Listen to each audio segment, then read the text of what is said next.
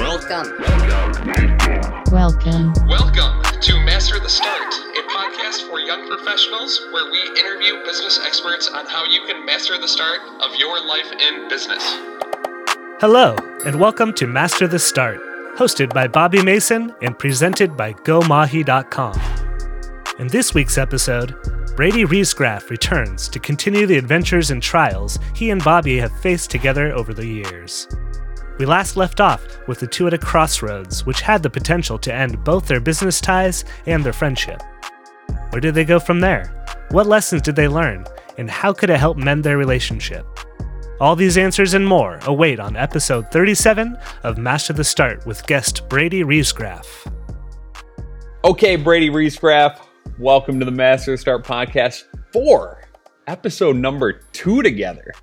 Wow, Yeah. That's pretty exciting, Our community liked episode number 1. And for all of you that didn't watch part 1, I guess I shouldn't say episode number 1. It was really episode number 21. But for all of you that didn't listen to episode 21, Brady Riesgraf part 1, you should listen to that first because, frankly, you need the context before we kind of dive into the latter half of our relationship. You need to know what we did at the beginning. We started a company called 3 Timbers. We started at like 15, 16. We did some things right. We made some mistakes. And now we're into more of the present day stuff. So that was a quick summary. You'll have no idea what's going on. So make sure you go listen to episode 21. Right, Brady? 100%. Need the context. Awesome. Okay. So I think, well, really, we left off with a teaser last time, okay? So I don't know if you remember this completely, but we left off with this teaser of 2 best friends pretty much destroying a business and a friendship together. So the last thing we kind of explained was, towards the end of our run at 3 Timbers, we started to put the business before our friendship. And that's when everything started to take a dive. And I think it's really important for people that are mastering the start of business or mastering the start of relationships to really understand what mistakes we made and how we're doing it different with our new company. So I think let's start out with, what do you believe our final breaking point was? And then I'm kind of interested to see if we both have the same opinion on what the breaking point was. And how do you believe we could have prevented it, I guess, from your perspective? Yeah, and I think, I don't know how much of this we went over in episode 21, but I don't remember there being, like, at least on my end, like, there was never like and I think this is probably why it's worse, but there was never like a event and then like, F this, I'm out. I never had that on my end. And you might have had that more, but I never had like a, I can't take this anymore because of X event. For me, and I think we did talk about this a little bit here or on Pocket Thoughts, but it was a culmination. It was like 6 weeks or whatever it was, 8 weeks. Whatever it was up until, it was probably longer than that. It was from like the beginning of me jumping in the pool with my phone to deciding that phones are unnecessary and unneeded. And I'm sure my girlfriend at the time really appreciated that as well. So I was probably making plenty of people happy through that. But I think it was just like from that point, I think without that, I don't think there are problems, and maybe like down the road, but like the problems that we ended up having was all, I think, like lack of communication. And that is 100% on myself.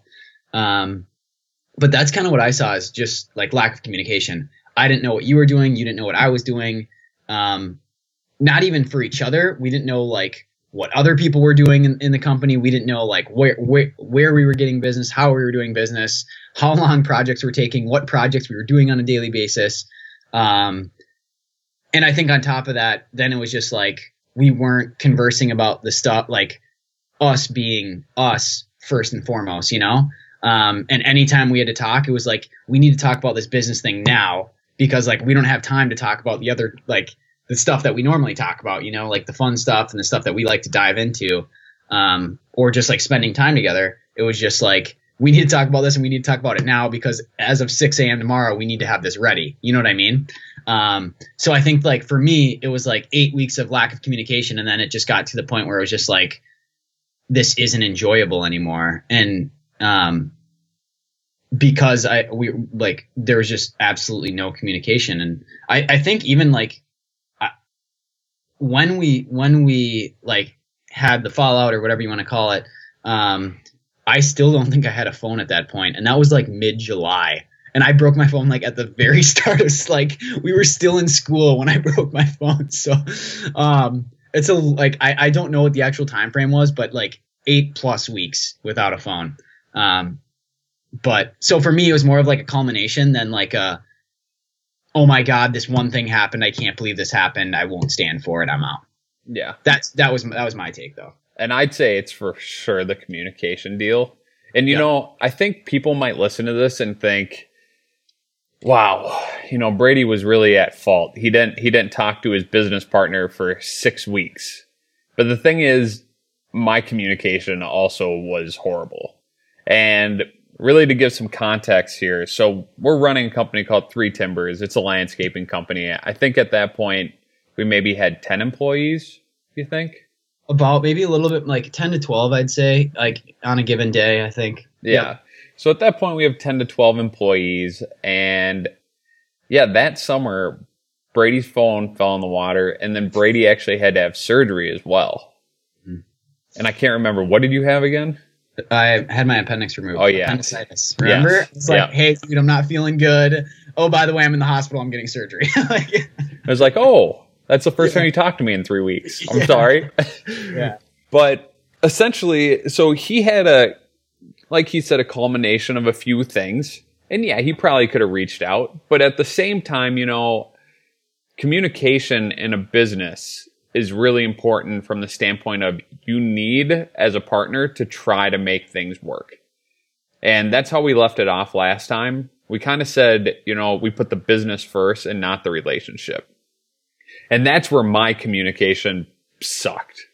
Like at that point, you know, I was doing business with Brady and we pretty much brought my brother in as a partner in a sense, just for the lakeshore stuff, because we needed a scuba diver. And, you know, when Brady stopped communicating, instead of me trying to make it work, which ultimately probably would have saved the business and made the business a whole lot better than what it ended up being, I actually just kind of let it be because I wanted an excuse to push him out. And, you know, I don't know if I've ever said that to Brady before necessarily, but I think just in that moment, I was like, you know what? The business needs more than what Brady can give in this moment. I have a partner that I trust and see every day because we lived together at home at that point. And frankly, in my mind, I was just like, I don't want to deal with the challenge. And back then, when I was running 3 Timbers or running any other companies in college, and this was one of my biggest flaws, when I was hit with a challenge, I frankly wanted to either unload the company or unload the people that I was working with instead of facing the challenge head on. So I think the big thing was communication wise, I could have communicated. Like I could have done better. But every single week that went by, it gave me another week to plan how I was going to push them out. And like, that's very problematic, especially if you're trying to run a business and have a successful partnership with your best friend. Well, I think like two parts of that. I think first off, it's a lose-lose because like we said, like, oh yeah, the business came first, and I think it did. But the problem is like the options at that point were don't put the business first. We put our friendship first, which obviously should have happened. But then you spend that like 30 minutes of time that we were talking like once a week on like, hey, what are you doing? How are you doing? And not get the business stuff done, and then the business falters. Or vice versa, like you talk about the business stuff and then like the personal stuff falters, which obviously you can't have the business after the personal stuff falters. So like in my opinion, I think it was a lose-lose. Like there wasn't a good option because of how like me not having a phone or communication or whatever. The second part is I think that the aspect of like facing the challenge and dealing with it instead of just like running from the problem is, and this could be in my opinion, but I've seen it with a lot of people, is like a problem of like perfection or like perfectionists. Because like for you, and I know you well enough, but like for you would rather do 110 hours of work, like know exactly what's getting done, know the level of work that's being done, rather than saying like I could do 80 hours of work and then like have to worry about this other like 30 hours. Like it doesn't matter who, like you could be partnered with like anybody in the world, doesn't matter how talented they are. Like you would rather just be like, I know no matter what, like I can get this done on my own, so I'll go do it. Like, and I think that's a problem. I've seen it like now being like through grad school, being in industry, like you have problems on teams where it's like someone's like, I'm capable of doing this work. I can just like, I'm going to go do it. Even if it's going to give me an extra 20 hours or whatever, like I'm going to do it because like I know what standard I hold myself to. And like, obviously it's always a detriment to the group. And regardless of whether it is like the like a teammate's fault or whoever's fault, but I think it's like a huge downfall because I fall into the same category. Like I would rather go ahead and say, you know what, I'll take on that work because I know I can do it, than saying like, it's going to take me a month or 2 months to try and figure out this problem. Why don't I just do it myself? You know what I mean? Yeah. I think that's like a terrible downfall because I've got the same, or I think I'm a lot better at it now, but I was very much in the same boat even a year or two ago. So, and you can correct me if I'm wrong there, but I've seen that a lot.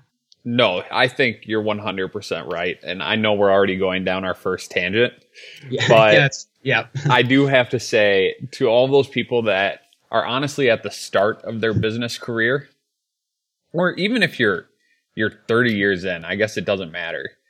I think one of the most valuable things I have learned over the last year is just straight up delegating tasks. Like a year ago, I was still that guy Brady was just basically explaining. I was the guy that needed to do everything. I didn't trust anything. It was anybody. It was my baby. I wanted to take care of it.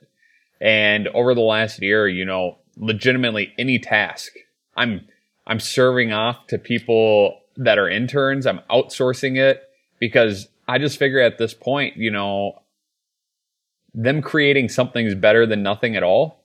And even if they do mess up for a few weeks, we can sit down and reevaluate. Eventually they're going to learn. Eventually they're going to do better. And there's only one way for them to improve. And there's only one way for me to do better. The only way I can improve on all my other tasks is if I have more hours to do those tasks. So you need to delegate if you truly want to become successful. I truly believe that because it is so hard for some people that are perfectionists. And I couldn't agree more. It's like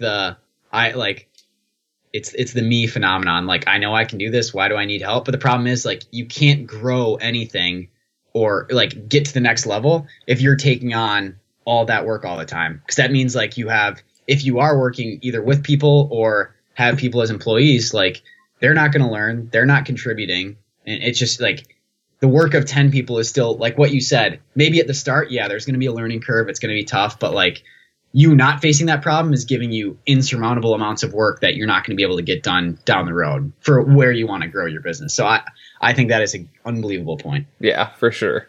So I want to talk about the day that we actually sat down at the park to discuss how we were going to go about our ways moving forward. Which was this the scuba diving day, or was this at like the picnic area? The picnic area. Gotcha. Yep. Okay. So, because I think the picnic area was the last time we officially talked for like a long time. I think you're probably right. Yeah. Yeah. So we actually finally met up because we were trying to figure out how we were going to move forward with our lives. Because at this point, you know, you try to make your friendship. I mean, remember, guys, this was the first time we had run a company. It's the first time we'd done anything. We had no operating agreement. We had nothing. And at this point, you know, the business had consumed us so much, at least me personally, I know for a fact, like I legitimately in my guts, every single night I was staying up late just thinking about freaking Brady and how I needed to get him out of my life. because just everything was so stressful. I was constantly worried about things. And so finally we sat down at, I don't know, Lake Susan, Lake Anne, one of these parks in this little picnic area. And we talked through how we were going to move forward. And, you know, looking back at it, I honestly believe it had to be one of my stupidest conversations in my life. I remember sitting down. I couldn't remember the first thing. I just remember like the conversation was just like, God, this is going to suck. Like, let's just get this over with. That's like, I remember just going into it being like, well, like, as long as this ends things, perfect. Like, you know what I mean? Like, you know what I mean? And we were probably both going through the same thing. It's just like, this has been so dreadful for so long that, like, I don't really care what happens. Let's just like make sure this is done here. Like, yes. That's all I remember. And, you know, some deeper context, like we were throwing out just random numbers to kind of unload each other. Oh, like, yeah. Like we were saying, oh, the business is worth X or it's worth this or that. And we had no idea. And we're like, we'll just pay this much over time. We didn't sign anything, nothing. It was legitimately just, we were both agreeing to anything so we could just walk away and be done with it. Exactly. Say the number and sure. All right.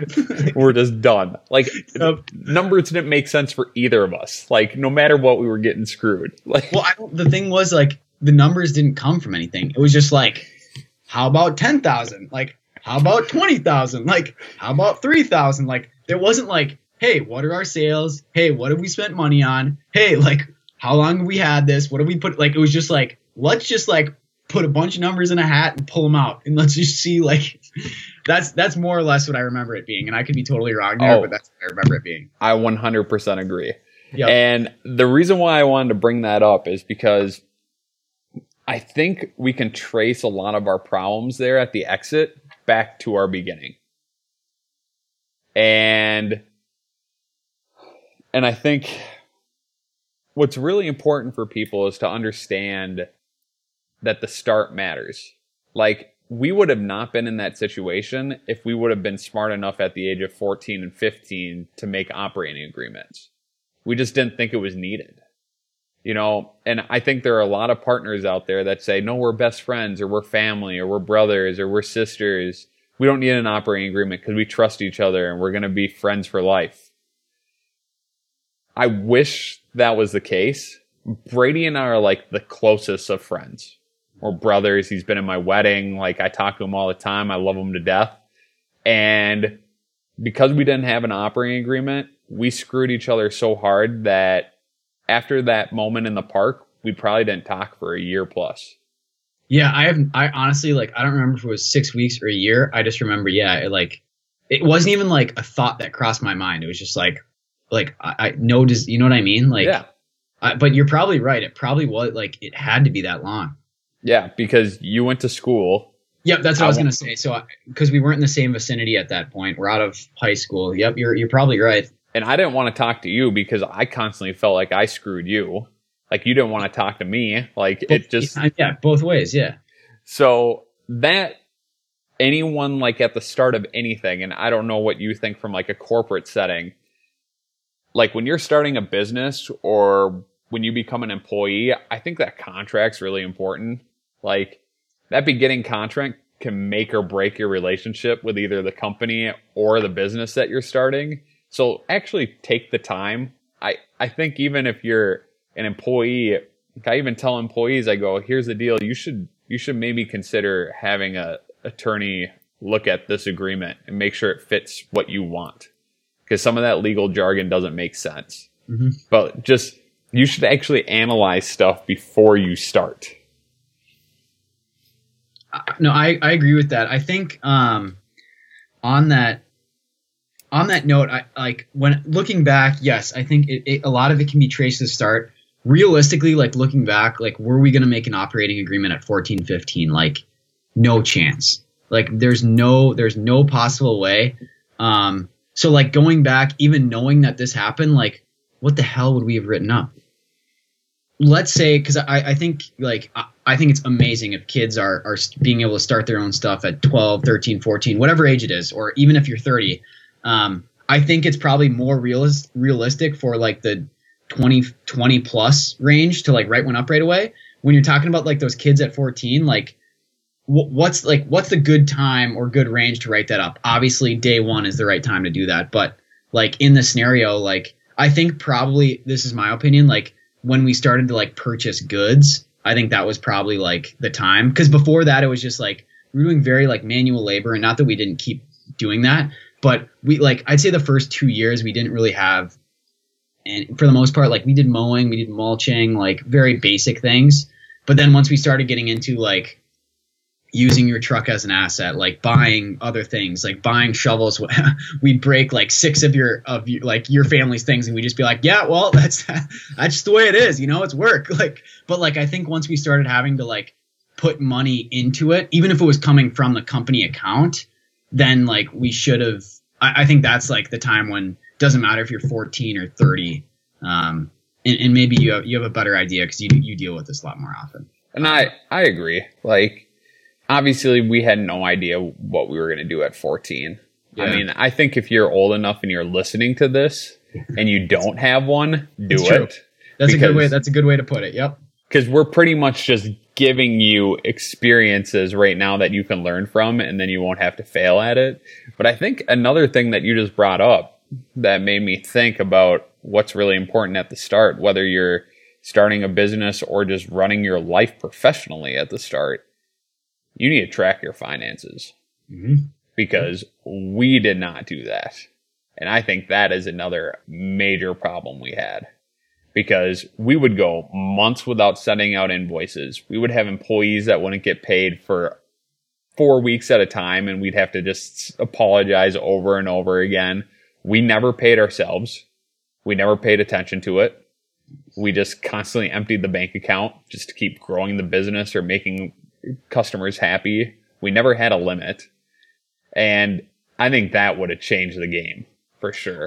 I think it would have. And I think it's tough. Like, I think half the reason I love doing it with you so much is because we were so similar. You know what I mean? Like, the part we hated the worst was writing invoices to our customers. Like, we hated it. Like, we would literally sit in the car and be like, no, you bring this one up. Like, no, I don't want to bring this one up. Like, after we did like a month of work, or like customers that would be like, hey, thank you so much. This is the best thing we've ever had. Like, you guys are the greatest.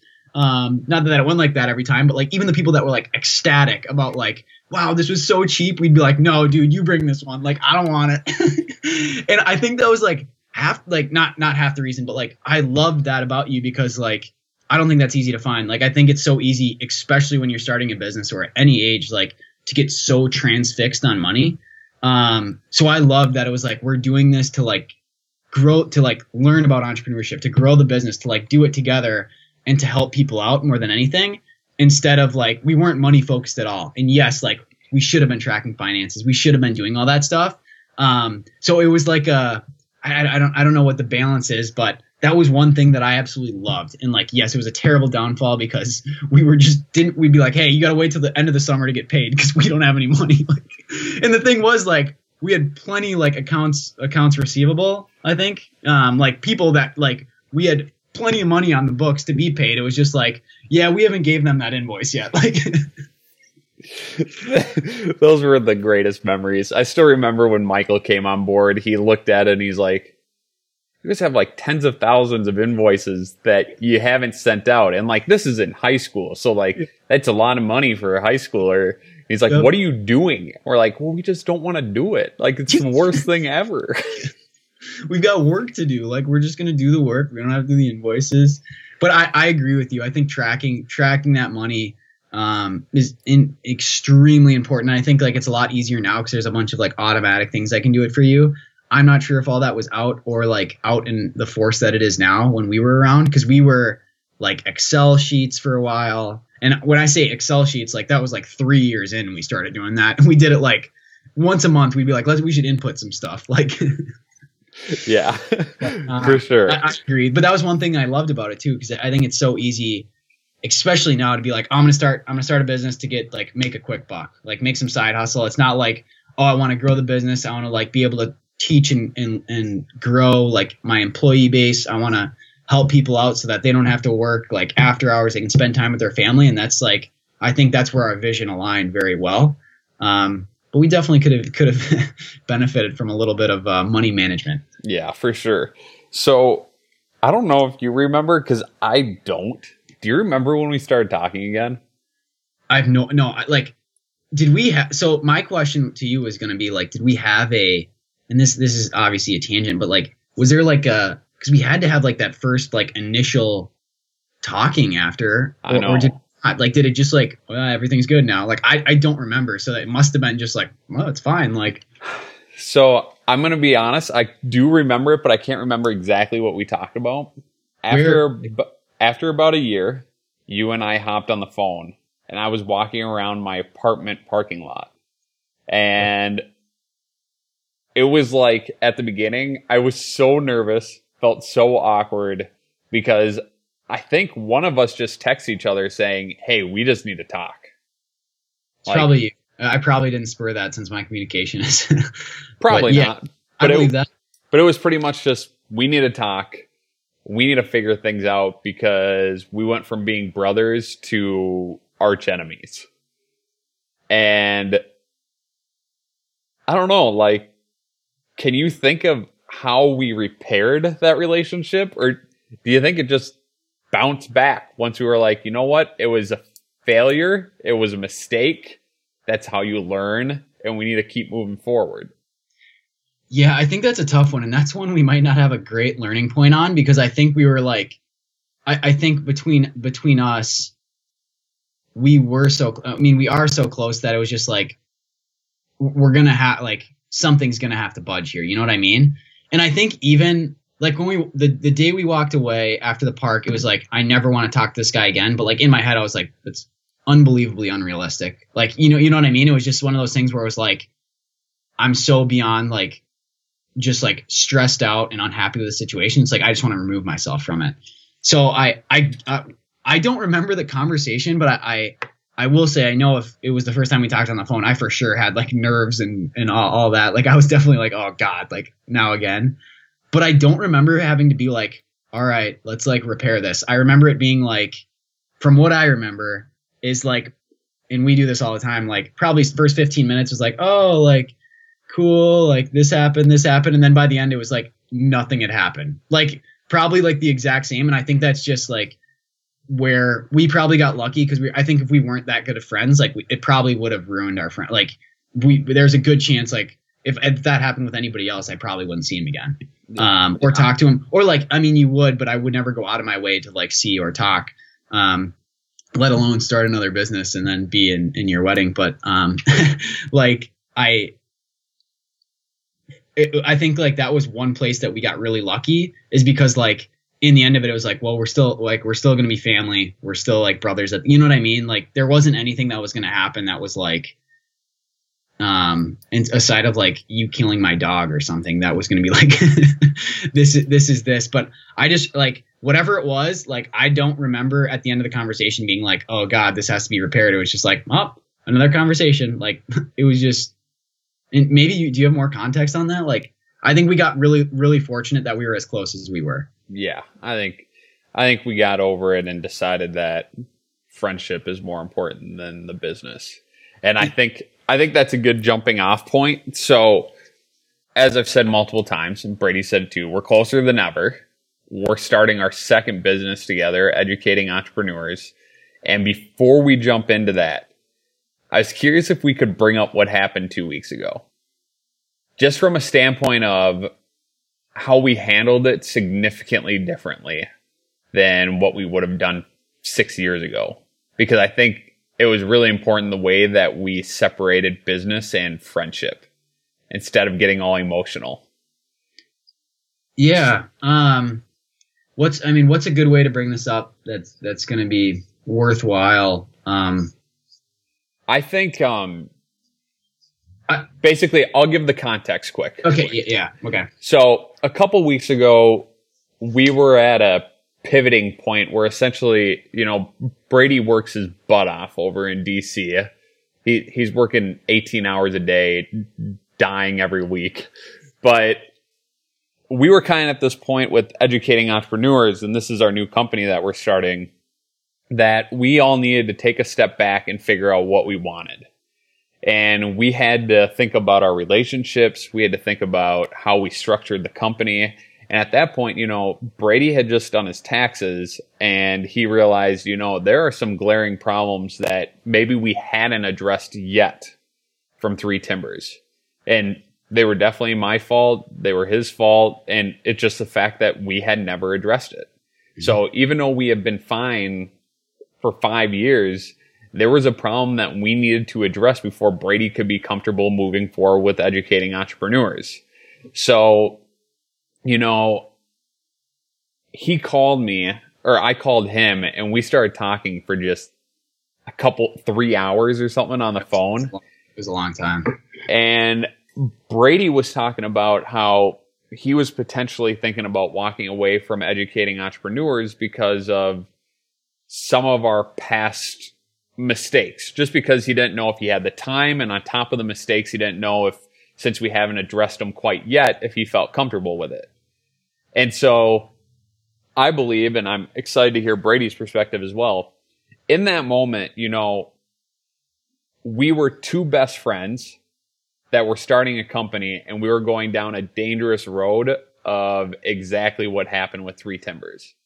From the standpoint of, when I was on the phone, I got heated because I was like, this is our baby. You do not walk away from a mistake that I made, and I'm not going to let you walk. But the important thing is, guys, and that this is what I want everyone to really take away from this, our entire conversation, we said over and over again, what I'm about to say, what I'm about to yell at you for, is from the standpoint of business, not friends, nothing. We're perfect as friends. And when the conversation ended the first time, we were not on the same page. And I wanted to just go the next couple weeks without talking to Brady. And I mean, remember, we're closer than ever right now. Yet still, we had put in some work together, and I was pissed off that he might walk away. And, instead of going weeks without talking to each other, I left him a message after saying, hey man, I forgot to say I love you at the end of that phone call. It's my bad. And Brady made the effort, even when he probably wasn't feeling like he wanted to talk to me. He called me back, made sure we talked again, and we just worked things out. And that's why I think we have a real chance of building something together, because we're consciously aware of how important the relationships together are. And our ability to slowly work on separating the two, business and friendships, I think it's a game changer for where we want to be. And I think it's a game changer for a lot of business partners. And I think they really need to figure out how to do that. And I want to get your take on the situation now, because I just talked a long time. No, I think so that was way better context than I would have given. So that's really good. So I think ultimately, what underlined it was, we had the conversation. I think one thing that maybe we didn't do in Three Timbers, but has always been the base of our friendship or whatever, is that we are both inherently fiery, passionate people, So when it comes down to something we care about, we're going to stand in for what we care about, what we think is true. And truthfully, I think probably towards the end of Three Timbers, we were both just so apathetic that was just I don't care what happens. Let's just cut this off. So when we had a conversation a few weeks ago, when it was hey, one, I don't know if I have the time for this. Two, it's going to come to if we're going to build this, we're going to start needing sinking money into it again, which we did on a past business. And like you said, we didn't handle well. And three, I don't know if I want to go down that path again, because we came to odds the first time, and I think it was a very emotionally charged conversation for a litany of reasons, right? One, it had never been addressed. Two, it was now being addressed 7 years later. So it was probably a lot of pent up emotion. And I think it was both something that we didn't really like, I think we're good at, if we plan on something coming up, we're like, okay, I know how to be ready for it. And it was both just like, I think it snowballed to a point where we're like, this is how I feel, which is good because like we needed to like have that conversation. We never had it. Anyways, it pretty much got to the point of what you were saying is that like, whatever happens here, like we were separating business from like our personal life. And I think regardless of what it ultimately came down to was we had, I'll say me, like after going through my stuff, like looking back on our Three Timber stuff, I had a lack of trust in general, just like with starting a business, putting money into a new business. And I was like, I've only got an extra how many hours per week that I'm squeezing out to do this. Do I want to start putting money into something and have the same train wreck happen again? And I think what we were able to do for the first time is like, and I haven't told you this, but like I think one thing that I very much liked is that we could have such a charged conversation and say like exactly how we were feeling. Like we were both very blunt, very upfront, like nothing was held back. I didn't feel like, but on both sides. And at the end of it, we could say like, hey, like I see, like I saw your point. I saw my point and I was like, yeah, like these are good. These needed to be talked about. But at the end of the day, like we were ready to like have a charged conversation, but not have it where it's only tied to emotions, right? Like we were both passionate about what was happening, whether I was in or I was out. Obviously that affected both of us for the business and personally. Not that the choice would affect us personally, but we just probably be in touch less because we spend so much time together on this. But I think one of the things that really made me like think twice about it was like, he is fired. Like you're fired up about this. I think like it'd be very easy to be like, oh, so-and-so is like apathetic. Like I'm fired up about something. They're apathetic. Like, screw that, you know? But we both came to it and we're like, hey, like, I do care about this. Like, I'm willing to, like, put whatever I say on the line. Like, I'm willing to put it out there. And at the end of it, like, we were both aiming at the same thing. We both wanted the same outcome, right? We wanted, like, we want to build a business. We want a good, like, strong, like, foundation. We want to grow, like, both personally and professionally. Like, all these things, we're both aiming for the same thing. And it was like, well, like we're both arguing for the same points. We just have like a lot of things coming out at the moment. So for me, like it came down to like in it all was that I think at some point, especially in entrepreneurship, I think if we're going to be teaching, like what's our ultimate goal, and this is sorry for the word vomit. This is kind of all over the place, but our ultimate goal is to provide value education wise to entrepreneurs, give them experiences, give them the tools they need to help them succeed. Correct? That maybe they may or may not find in a normal education setting. Yeah. And so context, guys, this is educatingentrepreneurs.com. This is the new company that we're starting. And what Brady just said about what we're striving to do is, we're trying to create a new platform for entrepreneurs that no one has ever seen.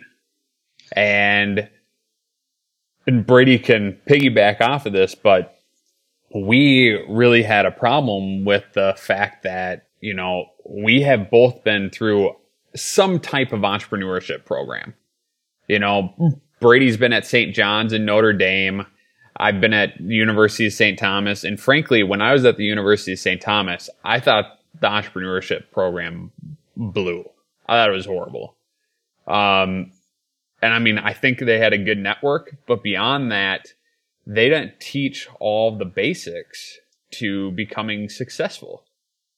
And, you know, Brady and I both, this is where we are similar. We both constantly try to learn. Like that's what we love doing. And, you know, when you listen to podcasts and you read books, you're listening to people's experiences, but you're listening to essentially someone that's running $1 billion+ company. So they're giving you experiences that they can relate to in that moment. And in that moment, they can relate to structures and processes that have to do with running $1 billion company. They can't remember all of the little pain points that people feel when they're trying to pursue their passion that involve, you know, filing with the state like making your first hire, figuring out how to do simple things like run an ad on Instagram, like create websites, all these little things.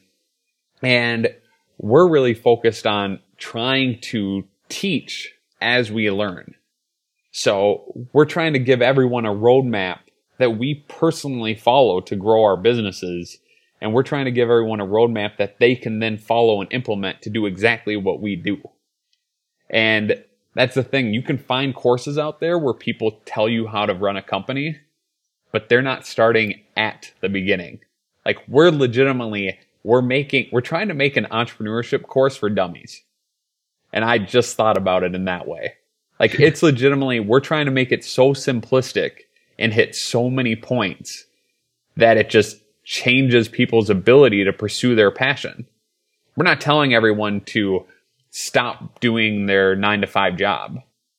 We're trying to encourage people to go explore that extra thing they want to work on outside of their 9-to-5 job and make a little money on top of it so they can continue to fund that.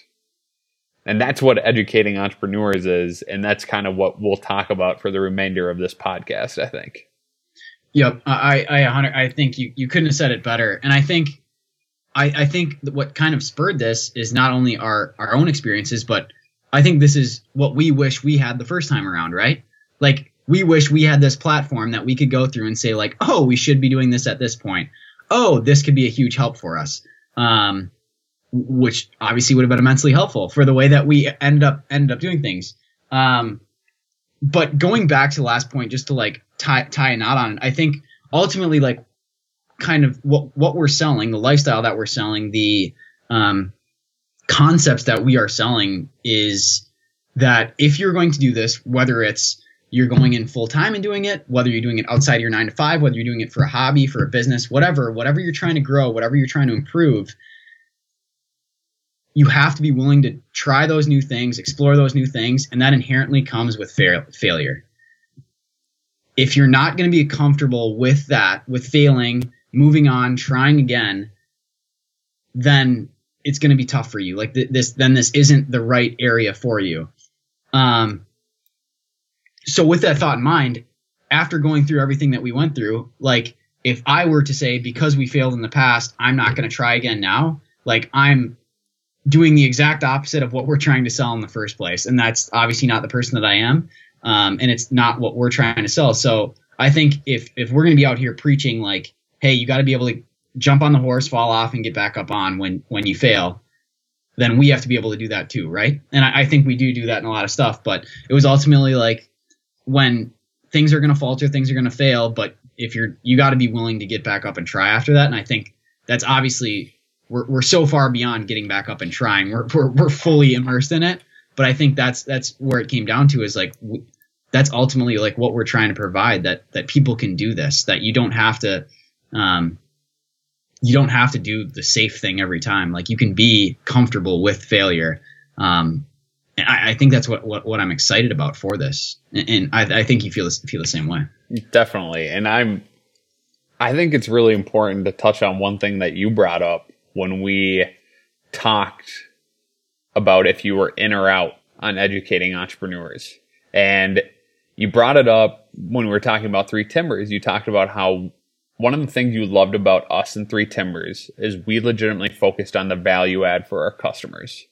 We didn't care about the money. Honestly, we didn't care to a fault, but we didn't. We cared about sitting there and talking all night with a customer. We cared about making sure it was right, even if we lost money on a project.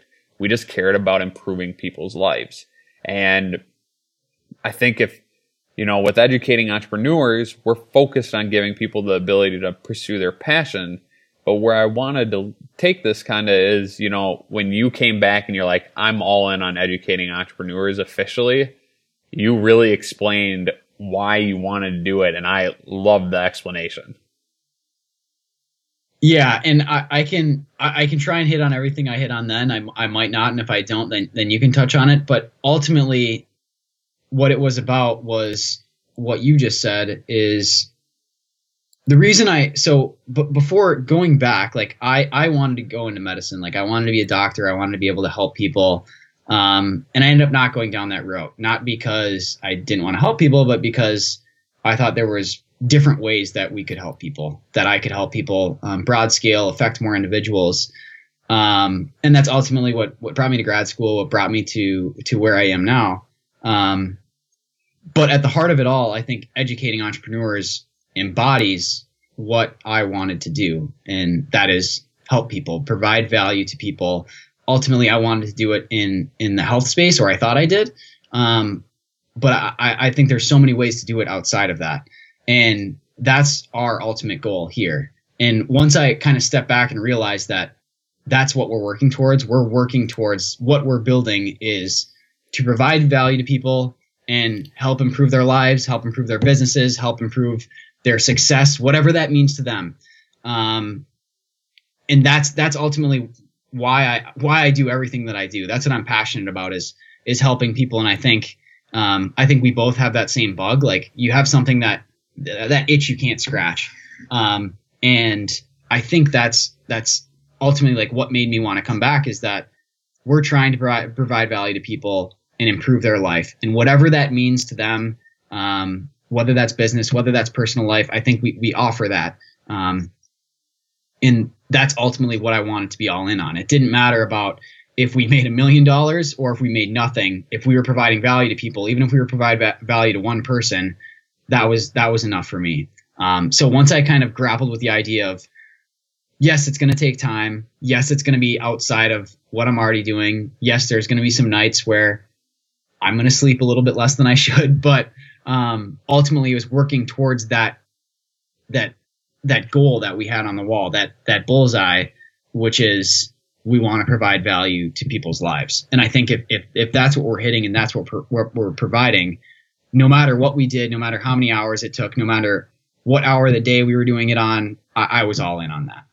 And for me, that was kind of my turning point of once I stepped back and could look at it from not like the charged emotional position that I was in, but why am I doing this in the first place? That's what got me to, this is what I want to do. And that may or may not have touched on what you thought I said. No, that is 100% what I thought you said. And I want to add to that, or really just hit home on a point that Brady made. You know, he brought up right there, he accepts that it's going to take a lot of time. He accepts that he might not make a boatload of money from it. I mean, granted, we're going to try to make money so we can provide more value. There's no better way to prove or disprove an idea or concept. And he's also accepting that, you know, he needs to do his other job as well. So context, you know, a lot of people, you guys are probably listening just thinking, you know, we have all the free time in the world, so it's easy to do side projects that allow us to pursue our passion. It's not true. You know, I work 80-hour plus weeks with Go Mahi, my main company. Brady works 80 plus hours a week at his full-time job. And, you know, if you really have a passion or you really want to make a difference in the world, and I think everyone should, because I don't believe there's any bigger or better high than impacting someone's life for the positive and in the positive, you know, you can make time. We don't have time and we still make time. You know, we have a separate podcast that we do with our buddies called Pocket Thoughts, and we have to time block this little baby amount of time in between our meetings. And these are usually at 8, 9, 10 o'clock at night. And there will be times that we're 60 minutes in and we'll have to pause it for 20 minutes for one of us to go hop in another meeting and then get back on the video call. Like, those are just things you have to do. Those are just sacrifices you have to make. And the thing is, it shouldn't feel like this enormous sacrifice if it's something you're very passionate about. Yes, the sacrifice of being tired and kind of feeling like crap does suck, but you should have enough energy behind that pretty much pushes you to do it every day, or pushes you to do it a couple times a week. It doesn't have to be every day. It doesn't have to be every minute. It can just be one night a week. Anything you do is ultimately propelling you forward towards this end goal, this bullseye that Brady brought up. And I think that's huge to be very aware of. I agree with you. And I think one point that's that I love is like remembering why you're doing something. So I think it was really easy for me to say like, hey, I this extra like 10, 15, 20 hours a week of work, like I don't want to do it. I don't want to make these lesson plans. I don't want to have to write this. Like I'm not a writer. Why should I be doing this stuff? It's not what I'm passionate about. But like the reason I was doing it was because I wanted to make that impact on people's lives, provide that value. And once I went back and I was like, well, that's everything that we do, right? That's the podcast, that's the blogs, that's the videos, that's our actual, like our full learning content. That's our pieces of learning content. Everything that we do is providing towards that. And once you can step back and say like, oh, this is why I'm doing it. If I just look at it tangentially and say like, I'm just writing, I'm just developing these lesson plans, like whatever, why, like that's not what I want to do. But it is it is ultimately what I want to do. It was looking at and remembering why you're in it. Like, and this goes for anything. This goes for hobbies. This goes for your job. This goes for entrepreneurship. Like remembering why you're there, I think makes it feel a lot less like a sacrifice, because I definitely got stuck in the idea of like, oh my God, this is going to be an extra 2 hours tonight, or this is going to be an extra 3 hours. But then when you remember why you're doing it, you don't look at it like that. It's like, oh, this is going to a group of people that are going to see it, that are going to benefit from it. We can learn from that. And once you remember who that's impacting and where that's going towards, I think it's a lot easier to say like, oh yeah, I'll stay up till 2 o'clock and do that. Like, that's no problem. It's different when I'm just like writing it by myself, and it's easy to get caught up in like, oh, it's just me here doing all this stuff, you know? But I think that's a great point that you brought up, is like remembering why you're there and like what you're trying to do. 'Cause I think that helps a lot. Yeah, for sure. I'm curious now, how do you personally balance the 80-hour weeks and then pursuing your passion on the side? It's a good question. So I don't think everybody's like this, and you're probably in the same boat here, but I like kind of like the balancing multiple plates at once, if you want to call it that, because I can dial into my job for 12, 14, 16 hours at a time, no problem. When I'm doing that 5-7 days in a row, or 3 weeks in a row, or 2 months in a row, it gets very repetitive. Like, yes, I work out in that time. Yes, I get out and I'll maybe go for a hike or do something else to get my mind off the work. But more or less, it's shut your laptop and you're opening the laptop to do the same thing every morning.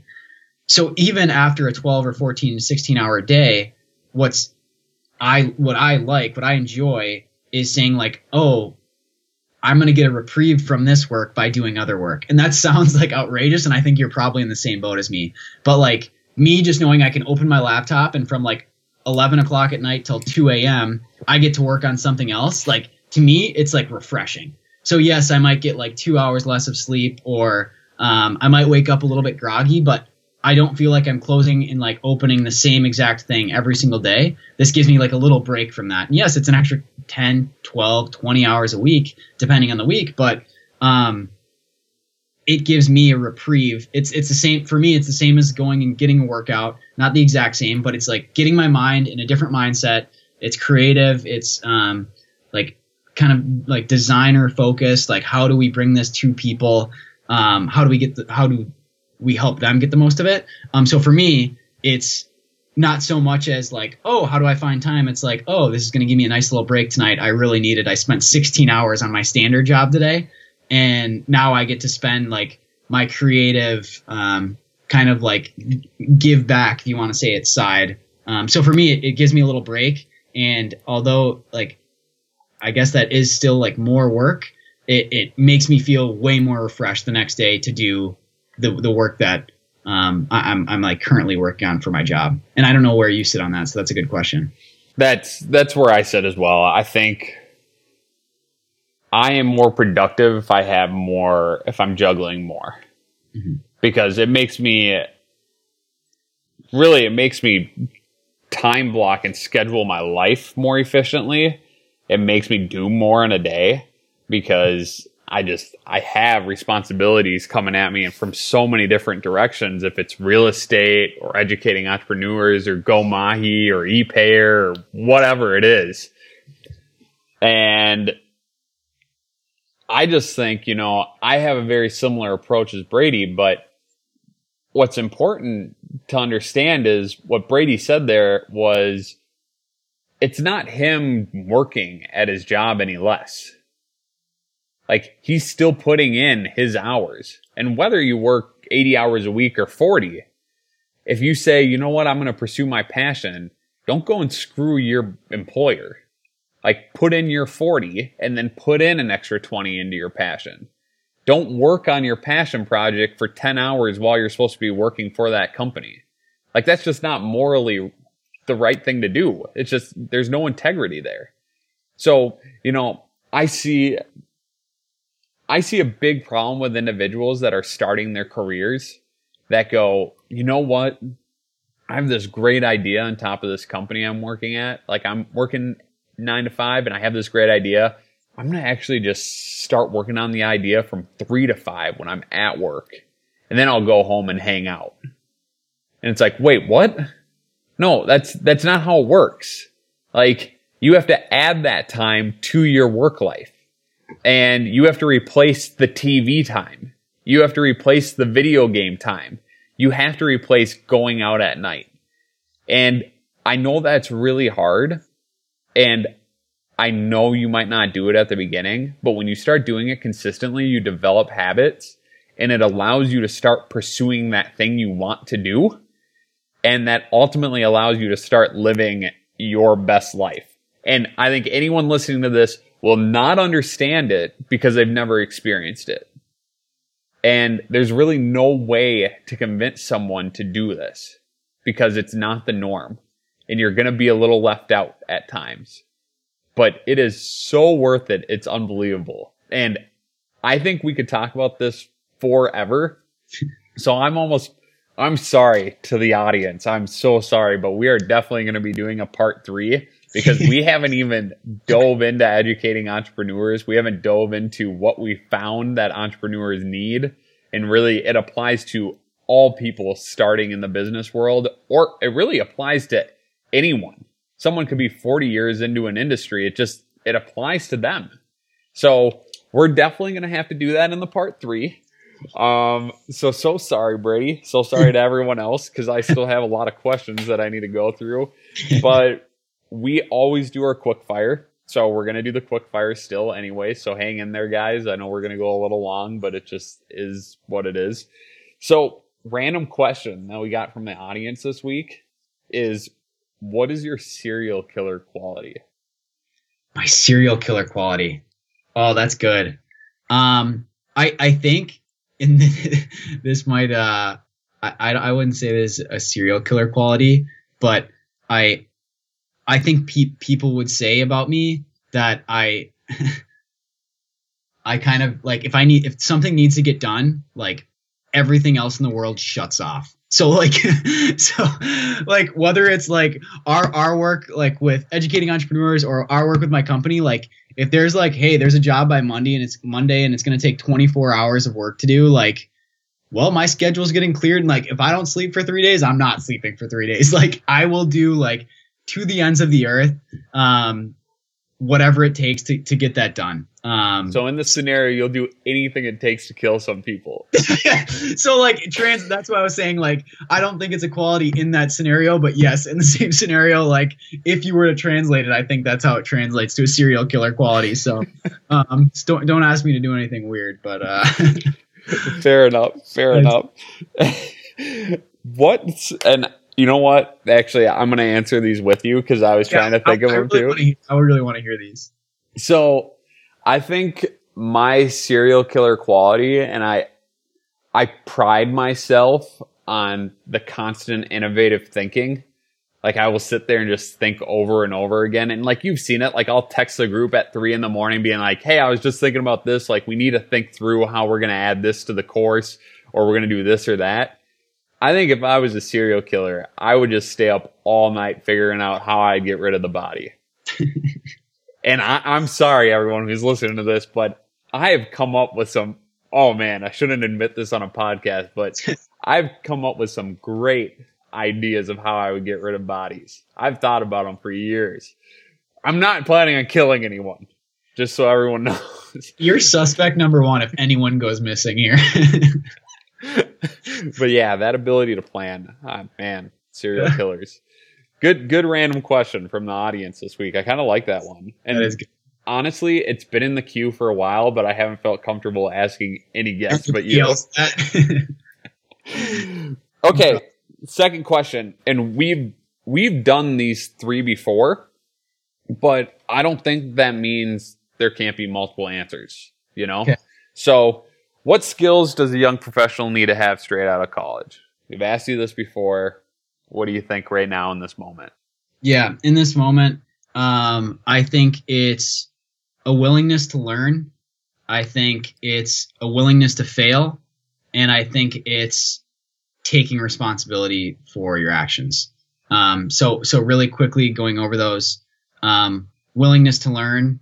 I think people play it safe a lot in a first job. Like, oh, I don't want to do this. I don't want to take on too much work.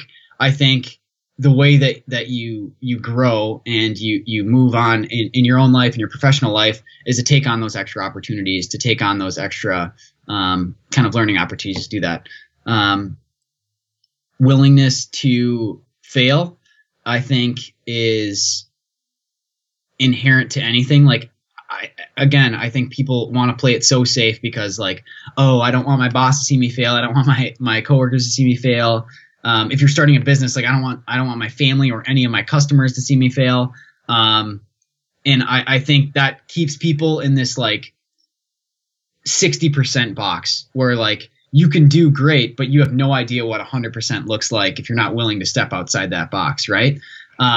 So I think that's a short description on like the two willingnesses. And then taking on responsibility. I think, one, asking if you do want more work, if you want a raise, you want a new role, you want to try something new, you have to be willing to step up and ask for it, because people can't read minds as much as we think they can. Like, people aren't going to know what you want. And the second part of that is when it's going to happen, like, you're going to screw up, bad things are going to happen. Like, you have to own it. Because nobody likes when you come to them and say, like, oh, well, I didn't have enough time. Oh, my computer crashed. Oh, like this, I didn't understand the deadline. Like, own up to it, figure out what you did wrong and fix it for next time. But I think, like, willingness to learn, willingness to fail, and, like, being able to take responsibility in any situation and asking for responsibility is huge steps for a young professional in the workplace. I would say mine is ego. And this is one that I really struggle with, and I'm really consciously trying to get better at it. I believe as a young professional, you need to be able to push your ego aside and be very willing to listen to other people's experiences and pinpoint what you want to apply to your life. You have to be able to take criticism, and you have to put others in front of yourself. And that all has to do with your ego. And if you're willing to do those 3 things, you're going to grow and you're going to explode in the workplace very fast. Because that's a game changer, because a lot of us want to protect ourselves. I'm one of them. I'll do anything to protect myself. I want to protect my image. You know, I was bullied a little bit as an elementary school kid, and I still think back to it. Like, and I still want... Yeah. Oh, yeah. For good reason. But I still want to protect Bob, you know, and I'm slowly working on eliminating that from my life, because even with you, you know, that we brought up earlier, when you talked to me about leaving educating entrepreneurs because of something I did, I wanted to go into my cocoon and just protect myself and say, get the heck out of here. Mm-hmm. Like, I need to protect me. I need to protect my image, and I don't want to deal with this. Instead of being like, my fault, my bad, I will do anything to get you on this team. So I think ego is a big one as well. Good. Yep. Love that. So the third thing, what do you believe needs to be sacrificed for success? That's tough. I mean, I think at the end of it all, like, it all comes down to what do you prioritize. I think you're gonna have to. I think, in my opinion, you have to sacrifice like the sexy, glamorous, like I'm the greatest person in the world and I have all these things to get to where you want to go. Whether that's going out Friday, Saturday, Sunday, or Thursday, Friday, Saturday, whatever it is that you go out. Whether it's like spending like your extra 6 hours on a night playing like video games and TV because it feels comfortable versus like working on something hard. Whether that's choosing to spend like $300 on a gym membership instead of $10 and having like Netflix and Hulu. I think like taking control of what you can control, and then deciding what you prioritize. Like maybe like video games is what you love, but for most people, I don't think that's the case. I think it's something that makes them feel comfortable. Like when you go and watch TV or you sit like and browse the internet or whatever. But I think like all that like sexy, glamorous stuff looks really good on paper. Like, oh, look at my 1,000 likes on Instagram. Look at my 5,000 likes because I took this like sexy picture on a beach in Cabo. Like that's awesome. But like, what is that doing for yourself? Unless like you're getting ads and promotions on Instagram, which very few of us are. But I think like giving up those things that like on the outset, everybody's like, oh my God, like what a great life. Like they go to the Equinox gym. They have like all these, they have the really nice clothes and they're at the club with the private table. Like that's great. But like you driving a Lamborghini doesn't mean like you're successful. It just like means that's what you're like putting your stuff into. So I think it's what you prioritize and giving up those things that like from the outside look good, but really don't do anything for you or other people personally. Yeah. And I think mine is kind of like that. I think you have to sacrifice fitting in. Perfect. Yep. I think that's, yep. Because I just think about it, you know, if you really want to be successful, you really have to put in the work. And for you to really put in the work or do things differently in a way that, I mean, let's be honest, to be successful, you have to be different. Mm-hmm. It's just the truth. You can't be like everyone else and be a success, or else everyone would be a success. So in that case, when you have to be different, you do not fit in. Like I can still think back to the way Brady and I were in high school. You know, at any party, we were going out on a walk because we wanted to talk through our stuff. We were sitting in a gym working out instead of going out. It doesn't matter what it was. We didn't fit in. We always had friends, but realistically, I mean, to this day, if I show up to a large gathering, I have a lot of anxiety inside because I know I'm not going to fit in with whatever everyone else is talking about. I'm just not going to, because I can't relate. Because frankly, I'm not trying to fit in. I got to do my own thing, but that's really hard on the road to success. And I think that's one that a lot of people don't realize has to happen, kind of. I agree. I think that uniqueness, like you're obviously, if you want to do something different, you're going to have to go against the grain. I really love that point, because you're not saying like, if you care about working out, like giving up that 2-hour workout, like if that's what you care about, like get in the gym and do that. If that's going to make you more productive outside of that, that doesn't say like, don't see people or be social. Like you can do that. How often are you doing that? How are you spending your time? Like what else are you sacrificing? But I agree with you that you're going to have to be against the grain. That's a great point. So last one. Thank you. I appreciate it. I'm very intelligent. My ego is very big. So the fourth one, last one, and then we can wrap this thing up. What is one life hack a student of business should apply to their life this week? That's good. And I think I'm going to say this, and a lot of people are going to say like, no shit, but sitting down and figuring out where you spend your time.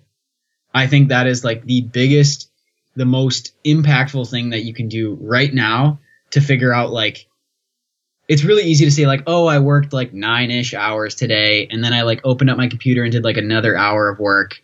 It's different when you sit down and say like, and you don't have to do this every single day, but do it for a week. You'll get a good picture of what you do. Like, I woke up at 5 o'clock. I brushed my teeth from like 5 to 5:05. I was in the shower from 5:05 to 5:15. Then I went to work out from this time. And then like I was driving in the car from this time. I ate lunch from 12 to 12:15. And then I was back in the office doing this. Or maybe you were in the office, but you were like watching videos or reading articles or something. I think like micromanaging that time to say like, because at the end of the day, at the end of the week, what you're going to find out in everyone's case, even like for myself, when I do this, it's like, holy shit, I thought I was super busy, but I had 3 hours where I was doing nothing today. Whether it was like driving in the car or eating, like how can I maximize those hours? How can I get more out of those hours so that I'm spending them to the best of my ability? And that doesn't mean running yourself dry, but for me, going down to the minute on how you spend that time and what you do, I think is absolutely invaluable. And I truly didn't do it until like the last 2 years. And you realize like, oh my God, I'm so busy, but like, where am I spending that busy time? For me, that personally, I don't think that, I think that's step one in starting anything. Yeah. And I think just to piggyback off of that before I say mine, just to help you guys with this little life hack to apply to your life, I personally use something called A Tracker. It's an app on an iPhone. You can find all types of apps that will pretty much track your time. And I actually do exactly what Brady's talking about. I have a list of all of my tasks, really just all of the companies I run, all the time I spend at the gym, doing fun things, driving, stuff like that. And I legitimately, when I move from one task to the next, I click on it and I track my hours. Like I've had my hours tracked for the last 12 months. I can look at all the data, what I do on like daily averages, weekday averages, weekend averages. And I can look at where I'm spending my time and I can reevaluate. And it is so important. So you should definitely do that this week. My life hack this week, I don't know if you'd really be a life hack, but I just encourage everyone to do this week. I want you to go out and do one thing this week that makes you feel uncomfortable. One thing. And you know, I've done this before, and I can't remember if it was something that Tim Ferriss encouraged everyone to do or not, but he said, you know, everyone feels uncomfortable, so they don't take a lot of chances. So just go to a mall, lay on the ground in the middle of the mall, and just look like an idiot, because that's as uncomfortable as you can ever feel. And then you can go out and you can accomplish your day differently because you're willing to feel discomfort. So I don't think you necessarily have to go to your mall. We don't need thousands of people laying there in the middle of a mall. But what I do want you to do is go do something that makes you feel uncomfortable, whether you go to a counter and ask for 50% off or ask for $1 off or whatever it is. You just need to feel that feeling that you get when someone says no to you or rejects you, and then accept that and move forward. That's what I want everyone to do this week on top of Brady's life hack. Do you mean this? And I know this is the quick fire, but do you mean this in a strictly like feeling uncomfortable in front of someone else, or feeling like personally just feeling uncomfortable? Because I like what you're saying. I think I've heard this around a bunch of different like angles, but I think you can feel uncomfortable without like having to feel uncomfortable because someone else is making you feel uncomfortable. If that makes sense. Like, I think that's huge. Yeah. You don't have to do it in front of someone, because maybe your thing that makes you feel uncomfortable isn't involved with a human being. Yep. Maybe it's singing in the mirror and staring yourself in the eyes while you do it. It doesn't matter. Yep. I agree. Okay. I just wanted to clarify that because I really like that one. Yeah. So just get over your fear this week. Just do it. Sweet. So we went a long time. We didn't get to half of the questions that we were going to cover today, which is not a problem. So there will be a part 3 in a couple months from now, as long as you guys continue to listen and don't hate us or me. Yeah. So Brady Riesgraf, thank you for joining the show. Absolute pleasure, like always. Thank you for going on all those tangents, and I love it. Yeah, no, as always, love being here. Thanks for listening to Master the Start, hosted by Bobby Mason and presented by GoMahi.com. Just a few key points from this week's episode. Communication is key. Make yourself reachable and make the concerted effort to reach out to both business partners and friends alike, especially when it feels difficult. Be willing to learn. Take on extra learning opportunities to grow your personal and business acumen. Be willing to fail. You won't know what your best efforts can produce if fear and failure paralyzes your performance. Put your ego aside and take responsibility for your actions. Lastly, prioritize your time. Track your daily activities for 1 week, and you'll be astonished at the time you can carve out to work on mastering the start for your business.